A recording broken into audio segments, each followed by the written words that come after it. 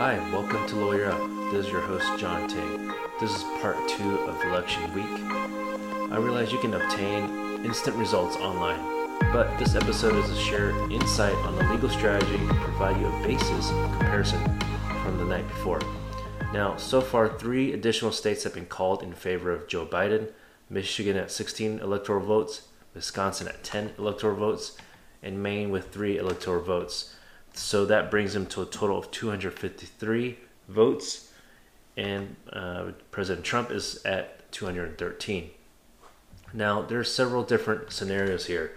Joe Biden can get Georgia and Arizona, which would take him to 280, or only have Pennsylvania to take him at 273. Or he can have Nevada at 6 and Georgia at 16, which would take him to 275. Now, theoretically, the easiest path is through Pennsylvania, but that appears to be more difficult in terms of the higher margin. However, they do have a significant amount of mail-in ballots to count. As of about a couple hours ago, it's 750,000 mail-in ballots. Earlier today, it was more than 1 million. And they were not able to start processing until actually 7 a.m. on election day, November 3rd. That's just the way that their rules work. So every state is different. And in terms of President Trump, he would need all 4 states: Arizona, Georgia, North Carolina, and Pennsylvania, which would take him to 275. Or he could swap out Arizona for Nevada and take him to 270. The reason why campaigns and news teams can make certain projections is based on voter information from the Secretary of State, for example. They know how many voters requested a ballot and which voter trends red or blue based on their previous designation, their preference. It's no wonder why Trump's team filed suit in Pennsylvania. Anything to disrupt and stop counting votes. Why not? Since when have you heard of a politician stopping a vote count? If anything, there'd be a recount afterwards if the margin was less than 1% difference. And that's the case in most of the states. Now, as you probably heard already, Trump has filed lawsuits in Pennsylvania, Michigan, and Wisconsin. Mostly, the challenge is requesting meaningful access to the ballots. Now, Trump's campaign have already lost a lawsuit in Pennsylvania. Trump's advisors want to be close enough to see the writing on the outside of the ballots, but a ruling from the Philadelphia County Court said outside observers are, quote, directed only to observe and not to audit ballots, end quote. Now, let's turn to the situation in Wisconsin. Earlier today, Trump lost there by 20,500 votes, and that is a 1.25% difference. Now, over there, they need to have less than 1% difference for there to be a recount.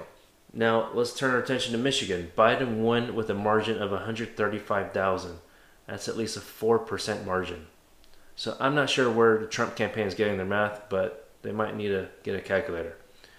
And in Georgia, that has not been called yet, but a recount there is allowed if a margin is less than under 0.5%, so even lower. So far, it's 95% reporting. Trump has a lead with a margin of nearly 29,000.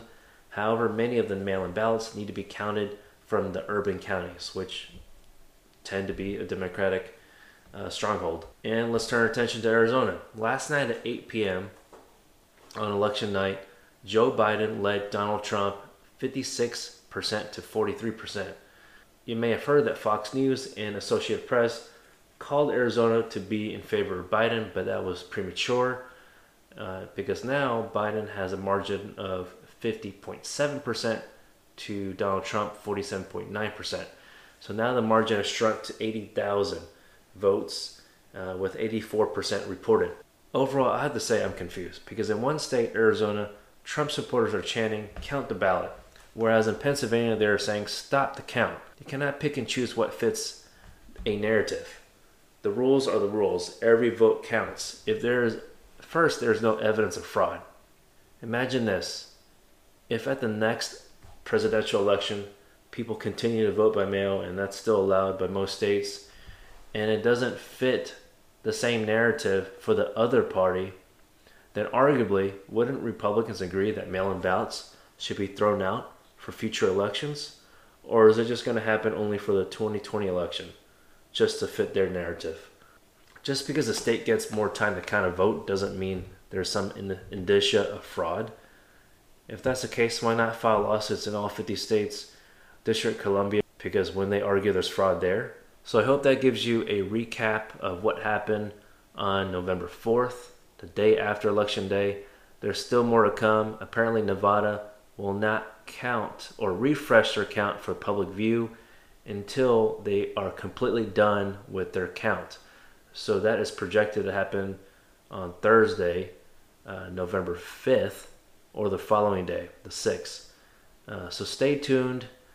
Even though Nevada is not necessarily a key battleground state, because it has 6 electoral votes, it still would be helpful for either party to have that state.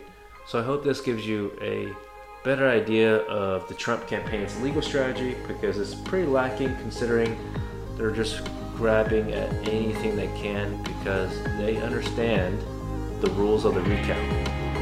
And because the margin could be more than 1%, there is no way for them to request a recount. So that's why they're trying to stop it from being counted in the first place, which is really a violation of our democracy. So it's sad to see what's going on, and that people who support Trump are saying one thing and following what he's saying in Arizona to say count the vote, but in other states to not count the vote. That's pretty alarming for our democracy. Thank you very much for listening. Stay tuned, because we'll have more information for you very soon. Until next time, please continue wearing your mask.